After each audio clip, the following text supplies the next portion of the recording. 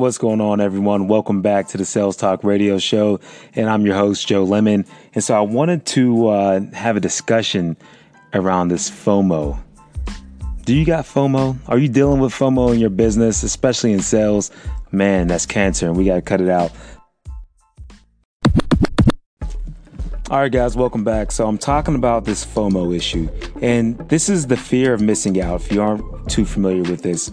And in sales or in business or in growth, man, it could be killer, right? Because, one of the things that we have to really try to harness down on is that, there's a niche that really probably benefits from your product or service. If it's not crap, if you're not selling a crap product, which you shouldn't be doing anyway, if you are, as I always say, you need to quit it. You need to stop that in the first place. But if you are bringing value to the marketplace, another term that I wish that I could find another word for, but value is what I'm going to roll with right now.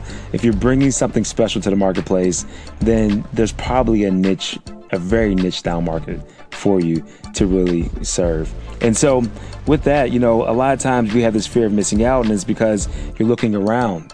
You aren't focusing in on the people that you need to be serving the most, and you're looking at your competition, you're looking at your friends maybe, or you're looking at other people in the marketplace and saying, wow, they're winning doing X, Y, Z. And don't get this, don't try to look at this the wrong way by saying that, yes, you can definitely learn from others. So I'm not trying to encourage you not to, educate yourself about what other people are doing in the marketplace. But I think more times than often, we kind of get distracted off of what our real offering is. And so that takes, this whole process of really knowing yourself and really taking an actual step back so you can really understand who's going to benefit most from your products or your service that you bring to the market. So with that,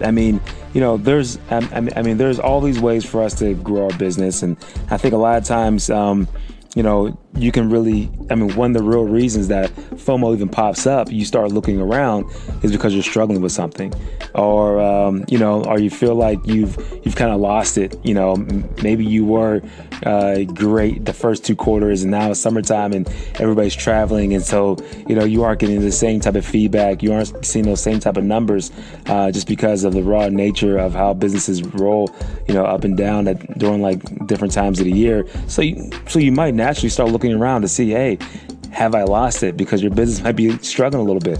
And, I think a lot of times, that's one of those things where you have to kind of, catch yourself and say, you know what, man, I'm looking around, looking at all these people, and that's great for them. I'm glad their business is growing, but let me get back to my true core of who I serve. I have this tone right now is because I'm mad at myself.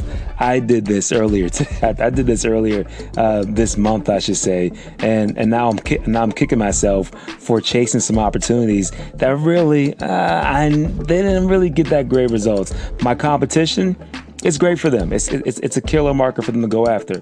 But who we really service are these sports teams, Division I teams, sports medicine clinics. That's my home right there. And not saying I won't call on other people outside of my niche or my target audience, but it's unfortunately is the fact that you just get a little greedy.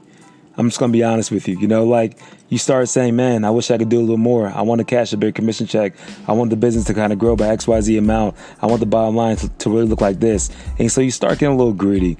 And I'm just being honest and transparent. I think that's one of the real reasons why people have that FOMO in business, is the fact that you start looking around and start saying, man, I want to be able to get a little bit richer. I want to capitalize on a little bit more, right? And then the other one is just as bad, it really is, that if you're playing defense, especially if you're in sales or if you're in like growth mode, there's no reason to start playing defense. Leave that for the accounting department to actually do.